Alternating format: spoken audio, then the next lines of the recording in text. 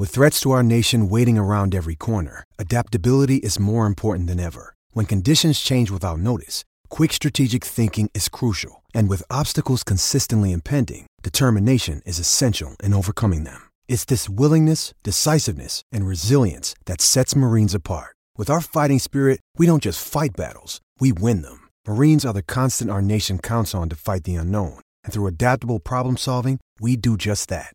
Learn more at marines.com. Hey everybody, it's the Title IX podcast on the Cyclone Fanatic Podcast Network.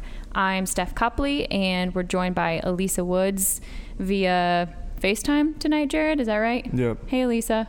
Hey, what's up? How are you? I'm fab. I'm tired, but I'm fab. You said no caffeine today? No caffeine today. I've never been a caffeine person. Well, I was a caffeine person until college, and then college I started to get like heartburn all the time. This is a story that you did not ask for, but I'm giving to you. What else is new?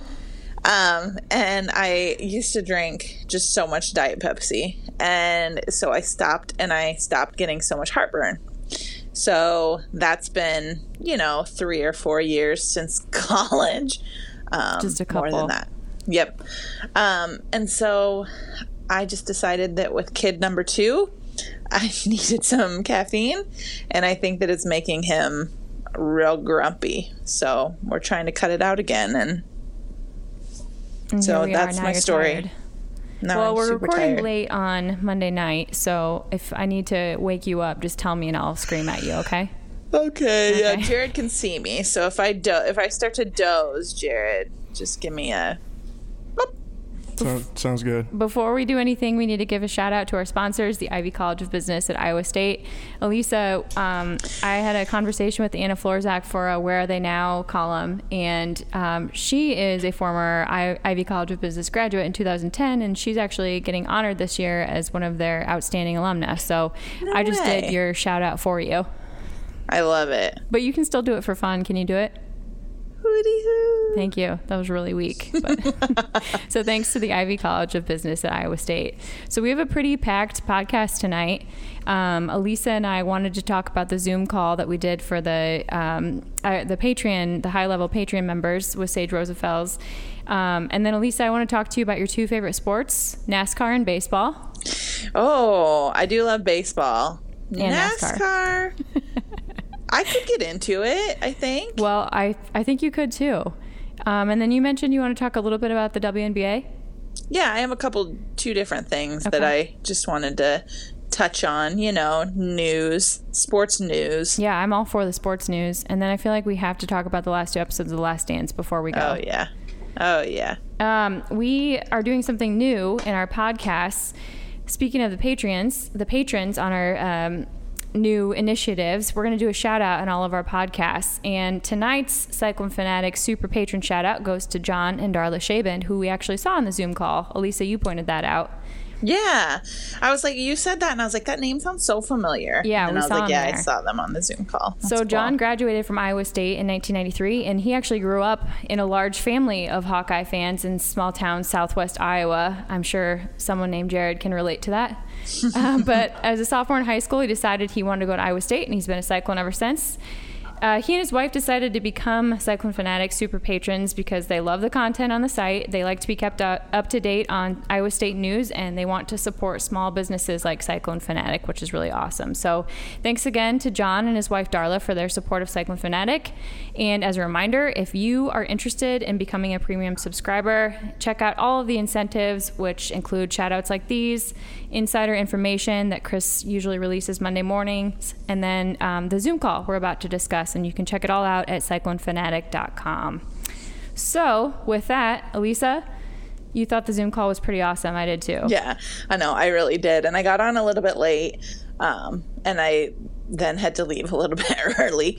I had to feed my child, and I didn't think that was the kind of premium content that people were really paying for.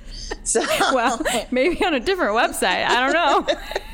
So I dipped out a little bit early. But what I did hear was really cool and really interesting. And it was just cool to hear about the season that we don't know if it's going to happen or not. And then it was also really cool to hear about the stuff that Sage does with the team still. And I mean, he said it himself, like, he isn't one of the coaches. They have coaches. They have quarterback coaches. But hearing, that he got with Brock to look at NFL tape, that was really interesting. And then he did name... He gave a name to the move that I feel like Brock could improve upon, the chuck and duck. I loved that. That's definitely something that I can see him doing. In my head, when I close my eyes, it is the chuck and duck.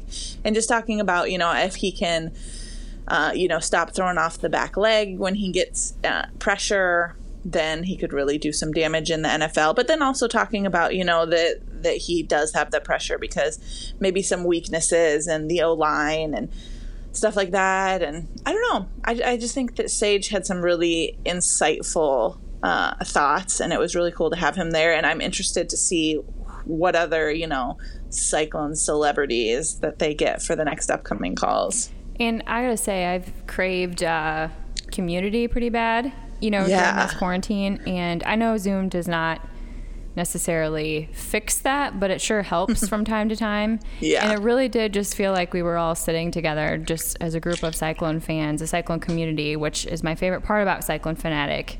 And so it really, satisfied that part of what I've been craving for sure. So I'm looking forward to them. And again, if you're interested in doing it, check it out.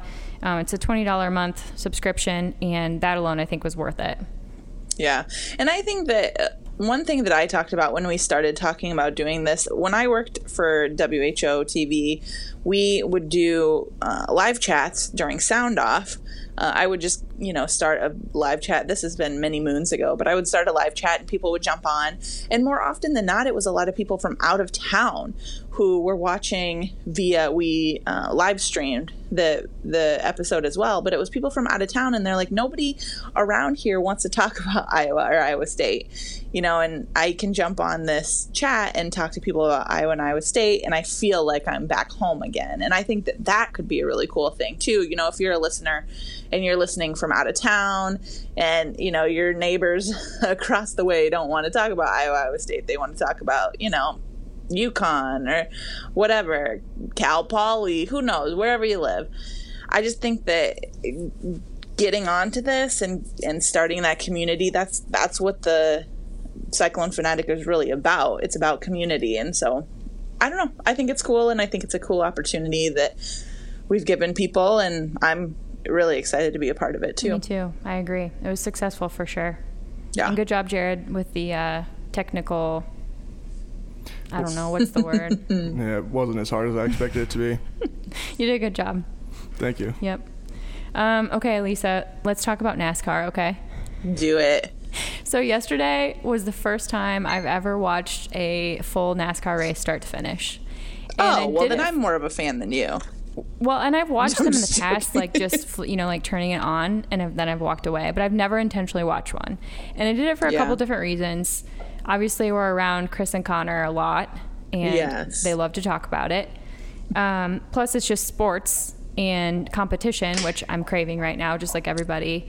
And there was the interesting aspect of other sports watching to see how NASCAR did this, and if it was successful, trying to adopt whatever mechanisms they had in place. So there's a lot riding on it, but we made it fun. Me and the girls each picked a car before the race started, and we made a bet because I'm into betting girls, I guess, because you're Michael Jordan now. That's right. Just call me MJ. Degenerate gambler. That's right. I just want to raise a couple of degenerates.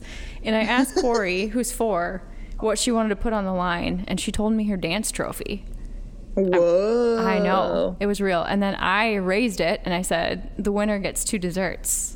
So It was intense. Dang, and you got to call me next time. I want 2 desserts.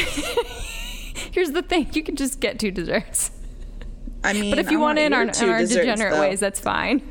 You know what? I just want to know that I have your desserts in my pocket. Oh, this is sorry. I don't know if I just blew your ears out, Lisa. I just talked really loud. Did No. I? Okay. All right, that's fair. Next time you can get in on it. But as the race went on, it became clear that Corey's car was not going to beat my car, and she got kind of sad about it. So I let her join on with me. And it turns out we all had 2 desserts, so everybody won. Nice. Yes, we all got a participation trophy. But we had a I would have really said good double time. or nothing. Yeah, she's 4, and I didn't want to ruin it for her. But it was good. I think I enjoyed it a lot, actually. I'll be tuning in. I think there's a race Wednesday that I'll watch. And I think as far as other sports go, it was pretty successful. They were very adamant about their social distancing. There were temperature checkpoints before they could even get in. There were smaller teams allowed. And I think for the most part, it went pretty well. So I'm sure the MLB, NFL, everybody I'm sure is watching closely. Yeah. Did you tune in at all, Lisa? Nope. Okay. Well, there's your recap. Not even kind of. You know what? We were trying to find the Bundesliga on Bundesliga. Is that how you say it? Anyway, we were trying to find soccer. But we couldn't find it. We looked all over. We looked on ESPN and Fox Sports, and we just couldn't find it. So we didn't get any. That's your loss. I know. Because I'm a big fan now. I'll watch on Wednesday. Maybe I'll tweet about it on our Title IX Twitter. Okay. Do you want to double or nothing on desserts? Yeah. Okay, let's do it. Okay. All right, it's on the line. I got your other favorite sport, baseball. I'm sure you've seen their negotiations for a return to play. And there's 2 holdups right now. One of them is salary, which is just going to drive me insane, and I'll only talk for a second about it. But my whole position on this is, if you can't come to a 1-year temporary agreement during a global pandemic, and you're going to be greedy about it, whichever side you're on, it's going to really be hard for me to come back next year or whenever things return to normal and be just jolly about returning. Yeah. But the other I just want to know, are you team owner or team player, though? I don't really care. I just think figure it out. Are you team owner or are you team player? I'm team player. These billionaire owners are being not nice people, I think. You have plenty of money and you're just mad you're going to get a little bit of a pay cut. And so you're making everyone else take a pay cut because you're going to take one pay cut after making millions upon billions every year. But they're not making money right now. They don't need to make money. They're billionaires. Well, so are the players. You know what I mean? I mean, I could flip it around. But the owners have a lot more money than the players. Like the difference between like 20 million and $1 billion is substantial. Jared, what do you want to say? I mean, if we're going to talk about who's standing to lose more money this year, I mean, if you lose half your contract, half of your $20 million contract, you still make $10 million. The teams are losing like $200 million just on gate revenue. Probably more. And my sticking point is none of this is, well, at least as far as I understand, none of this is going to, they're talking about a temporary, like, let's just put this Band-Aid on during the pandemic just to make it work for everybody. It's not like anything, it's not like a salary cap issue they're trying to sneak in as far as I understand. The only problem is I think their CBA is up after this year. Yeah. So, I mean, I can understand where you don't want to give up negotiating leverage. Yeah, I think the owners I think the owners are using this as a opportunity, and I don't think anyone should be using a pandemic as an opportunity. Yeah, that's fair. And I appreciate that part of it. I mean, the truth is I just want baseball. True. The other part of it is the safety, which, I mean, we all agree that we don't want anybody to go back unless it's safe. I get it. But so Ken Rosenthal tweeted out the part of the 67-page agreement that's come out about how they have to, the measures that need to be in place to make this work. And I don't know. I read it and my anxiety spiked. There's just so much. I mean, it's no spitting, no exchanging of lineup cards. You're changing the baseball anytime multiple players and touch it. You're spreading the players. Don't they do that anyway? They go like through hundreds of baseballs They do go through, a day. yeah, so it's like thousands. You're spreading out the dugout, so only essential players in the dugout, and then they're putting the other players in the stands. And all of this is fine, but it was just a reminder of the crazy amount of measures that need to be in place to make this work, and it made my head hurt. Very bad. Have you guys ever heard about the baseball shortage that they had? Actually? Yeah, like last year. There weren't enough baseballs? Well, there was, just barely. There were like minor league teams. So they get their balls like from minor league baseball, Major League Baseball, whoever, like they have some deal. I think it's with Rawlings. But there were minor league teams that ended the season with like 2 boxes of a dozen baseballs left. Like total. That's it. Whoa. Well, I guess the good news is we're probably not gonna have minor league baseball in terms of the baseball shortage. But that's why there's a theory that because they changed the balls. Yeah. And the balls flew more. Yes. Oh, we know about and this. Yeah, this is a whole deal. But then there was the theory that they changed them back for the postseason, and it was because they didn't have enough baseballs, so they had to go back to the old ones so that they could get back to using, so they would have enough to get all the way through the playoffs. That's really depressing, actually. Figure it out. If you're going to do this conspiracy, do it right. Well, I mean, it's just one of those things where I would think that people would probably notice it more. But yeah. There's so many things in there, too, like the licking your fingers. Yeah. Pitchers are already talking about how they're talking about how they're going to enforce the putting things on the ball rule a lot more. I don't know if you guys heard about the Angels clubhouse guy that was selling, I can't remember what they call it. There's some sort of substance that he would be selling to pitchers on opposing teams. And apparently this happens everywhere, that they could put on their hands and then could put on the ball. And it makes it so you can grip the ball better, which they do rub those balls down. But when you pull a brand new baseball out, even if it's been rubbed down, it's still going to be slick. Right. I don't know about you guys, but I would like to know that the guy who's going to throw it 102 miles an hour has a little grip. He has a pretty good feel for his grip with a baseball, and isn't in any way questioning whether or not he can hold the ball as well as he needs to.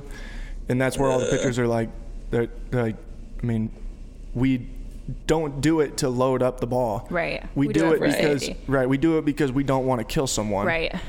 Yeah, it's going to be weird. And I think I want baseball to happen more than anything. But it's just, I think I need to accept the fact that it's not going to look like baseball as we knew it, but that's just the case with anything. There's just so much that has to go into this to make it work. And I'm growing more and more disheartened, I guess, at every time I think about, every time I think we take one step forward, I see something that makes me think we took 3 steps back. So I just don't know.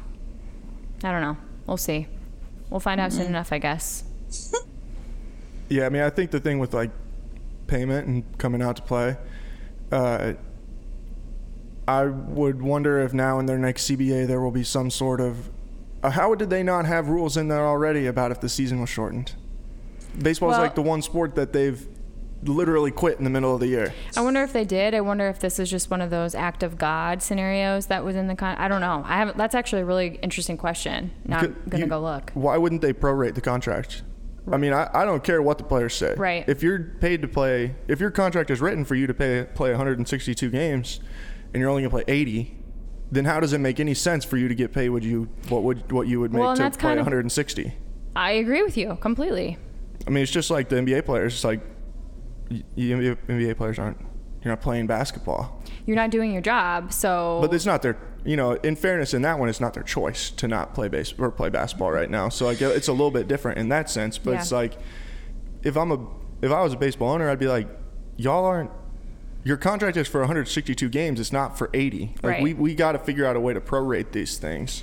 Well, and that's why I get frustrated because and I understand that the amount of money we're talking here is more than I can even imagine. And I get why there's greed on both sides. I get why there's frustration on both sides. But I side with Chris pretty strongly on this. I'm sure you've heard him talk about how there's a moral obligation to return to sports. I absolutely agree with that. I think, and I appreciate why people don't, but this is your job. You get paid millions of dollars to play a sport that is for our entertainment.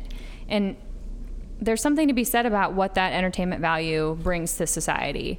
And I just feel like the safety stuff aside, which that is completely valid and we need to make sure that's safe. But the money part of it, guys, figure it out. Figure it out. Yeah, I mean, at the end of the day, too, you look at baseball, I mean, how many guys really are making enough money that it's like, oh, we've got to prorate this contract because, if you only make $2 million a year, then, okay, we'll probably be able to figure out how to make that work. But if you make 30 and to play 100, so then all of a sudden you're making whatever per pitch. Yeah, almost $500,000 a game. Like that's insane. And that's where it's like, maybe if they could figure out some way to say, okay, we'll pay you this for this year, right? But then we will tack some of that money onto the future years of your deal and like space it out to where it's like basically we'll have a bunch of Bobby Bonilla situations. And that's tricky too, because how do you figure out one player from the other? And are there tiers? I don't know. Well, yeah, it's got to reach like a certain point, right?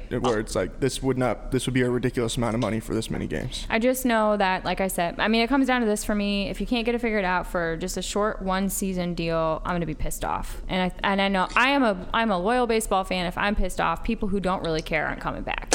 Also say if you don't want to come back and play by now, then how bad do you want to play anyway? Right. Like if I was an owner, I'd be like, I have a couple things to say. What? Can I butt in here? Yeah, sorry. So I think that something great would be if all of the owners paid for all of the players the players will take the pay cut, but all of the owners will pay an insurance. So if one of the players gets the virus and they aren't able to play or something, then they have this insurance covered. And if the owners aren't willing to do that, then that means to me that they don't think that it's safe. And all of this, like, I want sports more than anybody, but I also, like, a good friend of mine's grandpa just died. And a really good family friend of ours just got the virus. And it's like, this shit's real. And if these players are afraid that they're going to get it, or they have to spend, how long is the season going to be, 2-3 months? They have to spend those 2 or 3 months in one city. They all end up playing in one city, and they have to spend their whole time there. They have to be away from their family for that long, and the owners sit in their house quarantined with no risk, absolutely no risk, staying at home with their families. Like, I think that there is a little bit of like a risk reward thing here. And I think that we're understating the risk that the players are taking by going back out there and playing for our entertainment. I don't think eliminating it is feasible if in terms of a return. People are going to get sick, period. That's just the way it is until we figure out a treatment or a vaccine. And that's going to happen regardless of whether we have sports or not. People are just going to keep getting sick because people still have to live. And so I tend to err on the side of, if you don't want to play because you're freaked out by it, you don't have to play. But if you do want to come back and you're willing to accept the risk, you also need to accept the fact that you're playing a shortened season and don't deserve the entirety of your contract. But I understand that you should maybe there needs to be something built in to appreciate that risk. Yeah. And at that point, I would say that too, that people who do come back and play should not be, derided as scabs or anything like that. People who are crossing some sort of picket line, like right. That's not not really what it is. I totally agree with that too. Yeah. Even if we can find a treatment though too, it's like people still get sick. We just can't know how to treat them better. Right. So it's like, I don't know. There's a lot of variables to play, but this is where I think like basketball would be the easier one to figure out, just because there's fewer teams. It's going to be they could play the entire NBA playoffs in probably 3 weeks if they really wanted to like cook through it, Yeah. So it's just, I think that should be the first one that gets it figured out, because it seems like the one that would be the logistically easiest one to do. Yeah, I do think initially I thought baseball would be the easier one logistically, but after seeing that 67-page document, I think you're right, which is crazy, but I don't care. Just bring something back for the love of God. I was reading about what that WNBA wants to do, and the commissioner was just talking about and it's kind of compared to the NBA. They share a lot of the same resources, like the medical experts and everything like that. But she did say they probably wouldn't play in the same city or the same venue. But they did say they were looking at playing possibly just at one site, the whole season at one site. And I talked to somebody who works in professional soccer, and he said that was an option for them too. That was something that they had talked about as well. And that's tough for their families, they, especially just some of the guys who don't maybe make as much money. It's an easier blow if you're making a couple million to take 2 months away from your family than it is if you're in the WNBA and making, not quite as much. But I mean, this year the WNBA was going to take most of July and early August off for the Olympics anyway. So they were going to have a shortened season anyway. They were scheduled to start May 15th. I mean, I feel like they would possibly be the easiest ones to get a season in. Testing is vital. The commissioner said that we have to have testing figured out. We have to be able to test if we want to, willy-nilly. Whoever wants a test can get one. And is the that WNBA, a technical term, willy-nilly? Willy-nilly. I'm pretty sure that's exactly what she said. No, she's way more right. professional. We do have best testing in the world. Anyway. But yeah, I think that they could start playing. They could, they're going to start paying the players June 1st, which is, I think, when their first paycheck was supposed to come, and they're paying them as expected. But there's still salary talks with the union. So nothing is for sure yet, but it sounds like everyone's getting their full paycheck on June 1st, even though they're not starting to play. And a lot of the teams also have cut down to 12 or 15 players. And they were saying, if they could get down to 12 players per team, it would be a lot easier. So they're deep into it, deep into trying to figure it out. And I guess I will say, I'm going to stop being a negative Nancy and be positive Patty for 2 seconds. I guess it's good that we're all talking. I mean, it's better than a month ago when it kind of felt like everything was at a total standstill. And at this point, we've seen documents that suggest proposals. And even if that's not ultimately, what we go with or what these leagues go with, at least there's people trying and putting pen to paper and putting plans in place. And that's a start, because this isn't going away anytime soon, or at least, I don't think it is. I hope it is, but I don't think it is. So as long as we're moving forward and having these discussions, that's better than we were. So there's my positive take. You're welcome.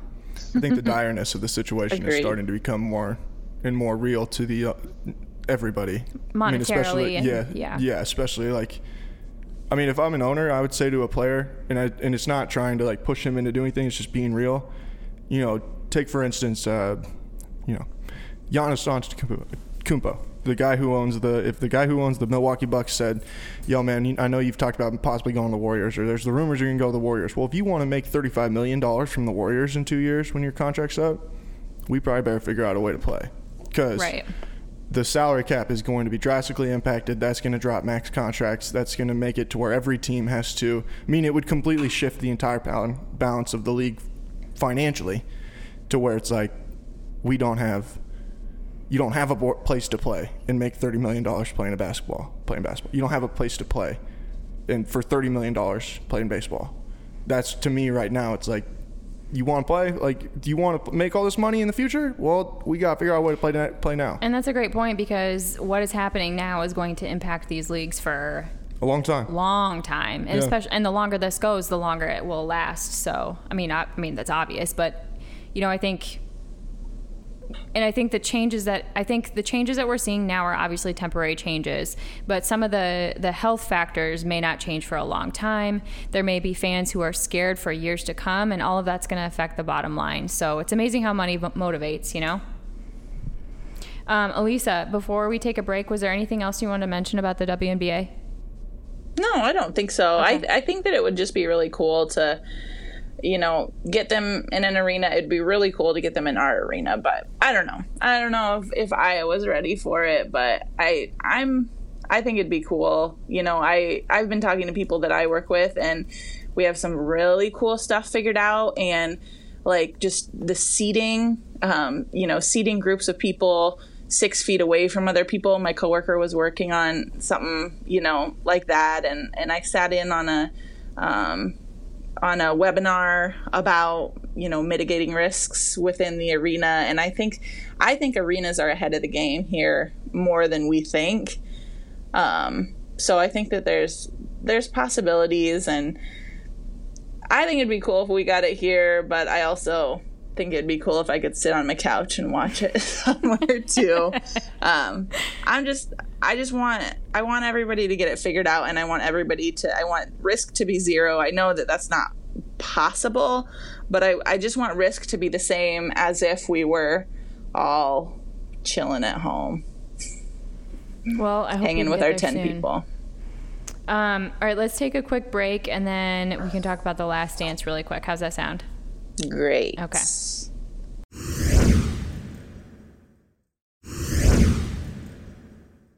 Okay, so last night, Sunday night, we had the last 2 episodes of The Last Dance, and obviously everybody watched, everybody's talking about it. I just wanted to know what your maybe top 3 favorite moments were, Lisa and Jared, because I have a couple that I want to talk about. Of the whole thing, or No, of just last well, night? I guess it doesn't. Mine were of last night. Yeah. One of mine, which this kind of is last night, and the whole thing is the iPad reactions. Yes. They're just so damn Agreed. good. Agreed. I saw this a couple of times on Twitter, and I totally agree. I could have watched him do that for an hour straight and never gotten bored. He was so salty. It was really oh my entertaining. Gosh. Steve Kerr, I thought, was a highlight of Yes. what a gem. Let's just protect him at all costs. Right. I mean, like, after he talked about his dad, and then they cut to him, like, sitting there during the national anthem, I was like, oh, you got me here. You got me. He got me too. He's just one of those people that has he's soft spoken, but what he speaks carries a lot of weight. Yeah. Which I think is a rarity now. Yeah. And then my other top 3 was, I was thinking about, well, the food poisoning, which was just bizarre, by the way. Right. We can talk about it in a minute. But I had a weird thought about it. And we've always known it as the flu game. And I was thinking about it in today's world. So the flu game doesn't happen now. If the flu game happens in 2020, Michael's not playing. And if he does play and doesn't tell anybody, and we find out later that he had these symptoms, we think he's the most irresponsible human on the planet. Right. And I just thought about how until this year, I always thought it was so heroic of him to come out and play with the flu. And now I'm like, that's disgusting. How dare you? And it's just amazing how my perspective has completely shifted on that. Like, think about Fred Hoiberg when this all was starting, how he was, like, showing flu symptoms, basically. On the bench, and when he was coaching. Yeah. During the Big Ten tournament, right? Yeah. And we were all just like, oh my gosh, this is a bad look. I thought Fred was going to die. Yeah, that was terrible. I was in Kansas City like, dude, Fred's about to die. He looked hell. Mm-hmm. Looked like hell. And it turns out it was just... He was just like influenza B or something. Right, just your everyday flu, which we've all been there. And we've all gone to work not feeling great. But when you think about... I mean, during the show last night, he's so sweaty, just disgusting, just sweat coming out of every pore. And think of if he had the flu and not this fake food poisoning that he talked about, how many germs he spread. So I just, that was a weird perspective shift for me. Yeah. I heard somebody talk about that. Like, how would the pizza place know that it was Michael Jordan that they were bringing pizza to? There's a guy who called into Dan Patrick today. I heard this. Who said that his best friend was the one who ran the pizza place and delivered the pizza to Michael, and that it was only him. He said there was not 5 people there. Wow. I think that whole thing's made up. Yeah. Made up the whole thing. I mean, he made up so many other things just to get himself motivated. Why not the pizza gate? Right. Yeah, can I zag on you guys here for a second? Zig and zag. My favorite part of last night was that it was over. Honestly. Why? Well, I thought you liked it. No, don't get me wrong. I enjoyed it, But as it went on, more and more every week, I started to dread watching it, and I would pay less and less attention while it was on. And it wasn't because it wasn't good. It is because I have soured on Michael Jordan as a human being so incredibly much that I couldn't stand it. Like through this, you've soured on him. Yeah. And don't get me wrong. We all knew he was, the greatest. We all knew he was a great basketball player. But we all knew too that it's no secret that Michael Jordan was an asshole. We didn't need 10 hours of a documentary to tell us that. What was so disappointing to me, and I think it's something that if Michael gets an opportunity, maybe not today, but in the future, to look back at the way that this was handled, I would like to think that unless Michael is just completely unself-aware, he will regret this. He will not like this as well. I think he's just unself-aware. But or he's extremely self-aware and he's okay with it. This to me felt like 10 hours of Michael getting an opportunity to tell everybody again how great he was and to get his last word on everybody. But that's just how he is. But that's fine. But if I was a former player and I saw the way that I was portrayed and the way Michael Jordan treated me in this thing, why would I ever agree to do anything ever again? Why would Gary Payton agree to ever be in another documentary? Why would Isaiah Thomas ever agree to be in another documentary? John Stockton, whoever. And that's why so many people said no. Have we seen what Scotty's had to say? Scotty's pissed too. I'd be pissed if I was Scotty. I think they portrayed him, unfavorably, and then they tried to rehab it a little bit, and then they'd portray him unfavorably, and then at the end I thought it worked out. But there were moments I was like, Scotty, you're a B, Do you guys think? And I don't think that's true. Do you think that Michael Jordan in 2020 has a true, genuine friend that is his friend because he is not Michael Jordan? I actually wondered about that. I think that his was it Gus, the security guard? Yeah. I think relationships like that were genuine, but those were more of like a father-son than a true friendship. I was wondering about the same thing. Because I just think you can tell from the way his teammates talk about him, it still seems like none of them really like him. They're probably grateful of the fact that they got to be around him and it put them in a position to be more successful. But it's like, I looked at all these different things and you see how many people he has just derided for so long. Patrick Ewing's like, I don't need to watch that. Michael's told me every day for my entire life how much he's beat me. Yeah. No one likes Michael. And I think that there's going to be a time where, Michael's going to look back at his life and be like, man, I burned every bridge by being an ass. And then I went and threw more gas on the fire with a 10-hour documentary in the middle of a global pandemic. And that to me is like, you look at Kobe, and I don't want to make it a comparison thing. But as soon as Kobe got out of the game, he made it about growing the game more. Michael Jordan has not grown the game in the 20 years since Michael Jordan's career ended. Yeah, I agree with that. And then he just goes back and craps all over his era by taking a dump on all the great players, the other great players. This is fascinating too, because you were on Twitter just saying bring it, we need it early. As a documentary, it was awesome, but it just, to me, that was. It was just really disappointing. So you appreciated the documentary, but you're just disappointed at the way that you feel about Michael Jordan as a person now. Mm-hmm. That's fair. I think that's completely fair. I think I would agree with that. As far as I'm impressed by the way the guy's he's an assassin. He is just killer instinct. He will win at all costs. And there are very few people in the world that are like that, and he's one of them. And for better or for worse, you can criticize how he did it, but that guy was going to win. He was going to find a way to win. And I think that part of it is admirable. I think the way that like you said, is probably a very lonely human now is unfortunate. And it's just, I think that he was put on the world to do one thing, and that was be a stone cold killer on the basketball floor. Yeah, and he did it. And you know what? If that was all that matters to him, then that's perfectly fine. But I think that you can see with his lack of success as a general manager and as an owner in the NBA that being an asshole doesn't work all the time. When all of a sudden you've got to be able to schmooze up to people. Right. And even he's made a ton of money with the Jordan brand. Michael Jordan's not in there designing shoes, So it's he's made a ton of money off being Michael Jordan. Right. And I respect the hell out of that. I wish I could make a ton of money off being a Jared Stansberry. Yeah. But that to me is just. You will. Someday you will. Your day is coming, Jared. But it's just, I have a hard time sitting and calling Michael a business mogul. Right. No, Michael signed a huge endorsement deal that turned into one of the biggest brands in the entire world, and it's him. He is the brand. Michael didn't do anything besides be a great basketball player, and now he's turned that into being a mediocre owner and a horrible NBA GM. What were you going to say, And Lisa? He got in with Nike before they were Nike. Before they were mega. Yeah, and he didn't even want to take the meeting. Which is wild. His mom made him. Yeah, his mom made him. Good for you, Mom. Yeah, yes. The one moment, maybe the... People will not like me for that because they'll just say that I hate Michael, but I just think I respect the hell out of him as a player. He's still the greatest of all time. But I just have a hard time with that. I do think it matters to him a little bit, because there was that moment, I forget which episode it was, and it was between...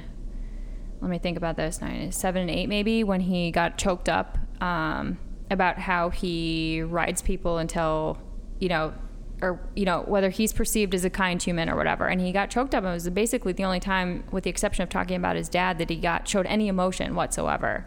So it makes me wonder if it actually does bother him more than he lets on. I don't know. See, but was it that it bothered because he tried to justify it to himself by, I wanted them to have the success with me, and I was like, okay, I get that, but like, at what cost? Yeah. At what cost? Because I would be interested to know, and this is the kind of thing that I wish had been asked, and maybe nobody would have answered the question. When's the last time Scottie Pippen talked to Michael Jordan? Right. When's the last time Steve Kerr really sat down and talked to Michael Jordan? Well, or Bill Winnington. And my question last night after Steve Kerr's, Elisa, you mentioned this too, after he's talking about his dad, and they say, did you ever talk to Michael about it? I was like, and he said, no. I was like, what do you mean you didn't talk to Michael about it? Your dads were both murdered. How is that not something you ever discussed? Like, that's... I don't think they knew him as a person at all. But that's what I'm saying. That is shocking to me. It's not to me, because I just... Well, it's shocking to me only because I share everything with everybody. I just don't think he could... I truly believe that he cannot relate to anyone. Because he's a stone cold assassin. Yeah, and that's what makes him so bad in business, is that he's just like... He looks at everybody as being... He looks at it like, I'm going to do everything I can to kill this person, when at the end of the day, like... That's not always That's not the effective way of doing that. If I was a player, I would never want to play for Michael Jordan. Yeah, I mean, clearly he figured out how to win on the court, and that didn't necessarily translate in business, but I don't know. I mean, I'm sad. And this all came... Go ahead, Elisa. No, this all came on the tail of, like, his speech at Kobe's funeral, too. And... like that speech made him look like such a human, and such like a caring human, and somebody who had real connections with people. And then I don't know, it just seems like a different person that was there for the documentary. Because I came off of Kobe's funeral just loving Jordan. Like, oh my gosh, their relationship was so like genuine. And then it's like, okay, but maybe it wasn't. Maybe it was just business. I'm sure it was. I mean, maybe he's just a lot better at being genuine when he's not in front of the camera, Or maybe I don't know. But I think that there's a reason that when Kobe got out of the NBA, his, like, as a human being approval rating was basically unanimous. Of everybody loved him. I don't think hardly anybody liked Michael when he left the NBA. It's probably one of those things where they're like, thank goodness he's gone, and not just because now we can finally win. Michael could have came back and played in the NBA. No one wanted him to come back. I think that there are people. I think there are people who want to be liked, and there are people who want to be successful. Maybe not everybody wants to be liked. I want to be liked, so it's hard it's a novel concept for me. But maybe, maybe that's not what he's living for. And it's tough for me to say that because, like, okay, now you're, like, also gambling, and you have a gambling issue, and you have all these other issues, and, like, all of his personal issues. Okay, maybe there's, something that you need to work out. But maybe there's just people who don't want to be liked, and that's not their, like, main goal. Yeah. He's made a lot of money. I wish I wanted to be liked less. Yeah, me too, Lisa. Jared, will you like us less? No, I want you to like me the same amount. If I'm told to change the settings on the loopback anymore, I might not like you guys as much. We had some technical problems before we started the podcast, and Jared was about ready to stab me, and he's about ready to throw his computer with Elisa on it. So whatever, Jared. You love us. Okay, last question I have before we sign off for the night. If you could pick another athlete or team to have a 10-episode documentary about, who would it be? I saw somebody posted this. Yeah. Honestly, Elisa, this is something we shared. I forget what, if it was in a text or in our Facebook Messenger or Instagram Messenger or one of the 17 ways we talk to each other every day. But mine might be the 1999 U.S. Women's National World Cup team. Which they're going to have a documentary, aren't they? Yeah, isn't that who the Netflix documentary is about? Yeah, so that's what you sent me. Netflix is going to do, I think, a movie about them. But I did some research into it, and they're being very vague, and I don't know if they're being intentionally secretive or if it's just that early in the early stages. But Elisa, we should tweet that. Yeah. Okay. All right. We'll do that. So Here are my thoughts. Here are my people. Tiger Woods. Yeah, Tiger Woods is on there. Lance Armstrong. He gets 2 parts. Starting this Like, weekend. I want to hear Serena Williams.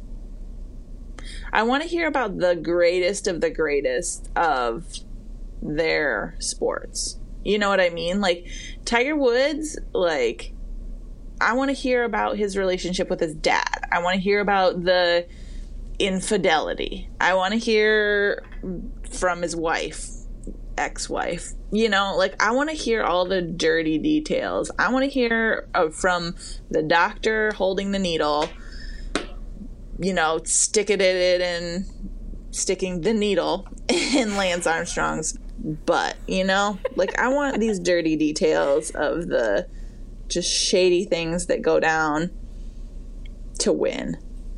What would yours be, Jared? I think the unfortunate reality is that there's not that many subjects or teams or eras that are, 1, interesting enough, and 2, have enough figures to make it worth 10 hours.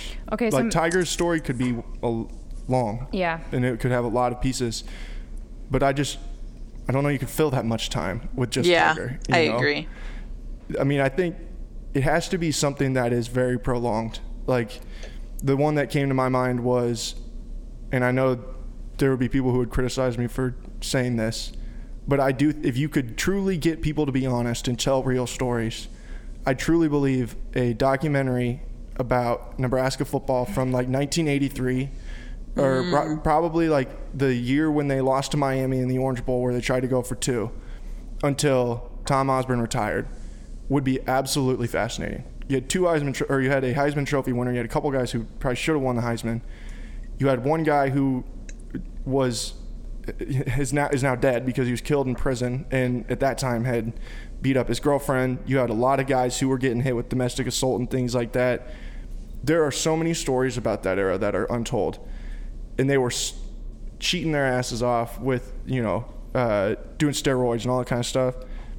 I think that if you could get people to be honest, then it could make for a great story, but you're never going to. That's the key with any of it. Yeah, you're right. I mean, people are so self-aware now. They will never be honest to what's truly happening. I mean, you can't blame them either. I think a perfect example is what Michael told about the food poisoning. Right. Because I still do not believe that to be true. Yeah, that was just strange. Elisa, I'm sure that you noticed they're doing the 30 for 30 on Sammy Sosa and Mark McGwire that's getting released on my birthday. So happy birthday. I went to a Cardinals game. I was on a band trip, and I went to a Cardinals game, and Mark McGwire was supposed to play, and he ended up not playing that game. And I just like so vividly remember being so insanely disappointed, and I was literally the top row of like the third base side. So I mean, he might as well have been playing. I could barely see, but oh gosh. Well, now you can relive it on my birthday. I know, I will. Okay, good. I want to watch a 10-part documentary called Redemption, the Scott Drew story. Okay, you and Chris can watch that together. 10 parts. Has taken over the Baylor program, couldn't play a non-conference schedule. Just a program absolutely in ruins after an NCAA scandal. The death of the murder of a player by another player leads him to the Elite Eight, turns him into one of the true powerhouses of college basketball in the Midwest, potentially on the verge of winning a national championship in 2020 before a global pandemic curbs it all. You know? Mm-hmm. Scott Drew just cannot catch a break. It's always, the world is always against Scott Drew. That needs to be on the bottom of the poster. There we go. It's done. We always think of the best ideas. We really do. All right. We do kind of have we have kind of have this documentary about OJ. Isn't the 30 for 30 about OJ super long? Yeah, it's 7 hours. Yeah. I wouldn't know because I still haven't watched it yet. Sorry. Well, you have time. That one is that was pretty heavy. It was pretty heavy. So see, we kind of have other sports stars. It also covers like 40 years of time, so right. Jeez. Yeah. There's a lot. Well, that the Celtics and Lakers one's like 5 hours. Oh yeah. So I mean, there are some out there that it's like you can really, but it's got to be something that has a lot of key people who are A, still alive, right, and B, would like to talk. It's got to have some legs. Yeah, and it's just like, it would be tough to do a 10-hour documentary about about Murderers Row, 1929 New York Yankees. Well, they're all dead, so. Well, that's what I'm saying. It would be hard to do that documentary for 10 hours. It would be. Elisa, okay. To everybody listening, Title IX, Betsy DeVos released some updated rules for Title IX, and I was going to talk about it tonight, but it's 10 o'clock and I'm tired, and my brain cells are already fried. I mean, I'm at the point where the only thing I can watch on TV right now is like The Real Housewives, because I'm just so wiped out. I can't talk about it right now. So if people want to talk about it, tweet at us, and maybe we'll do it for the next episode. I'm not being irresponsible. I'm just wiped out. No, I'm with you. And I wanted to talk about Phyllis George dying, and I don't have it in me either. And I don't think my cell phone has it in me. I just got the 10% warning. Okay, well, that's a sign. So let's just be done. Yeah. Slide into our DMs if you want to talk about this stuff. If you're really interested in it and want us to talk about it, we'll talk about it next time. Anything else, guys? Show. All right. Well, Elisa, hopefully we'll see you in a couple weeks in person, but if not, this works too. It works, but yes, I'm hoping to see you in person. All right. Well, in the meantime, go Cyclones. Go State.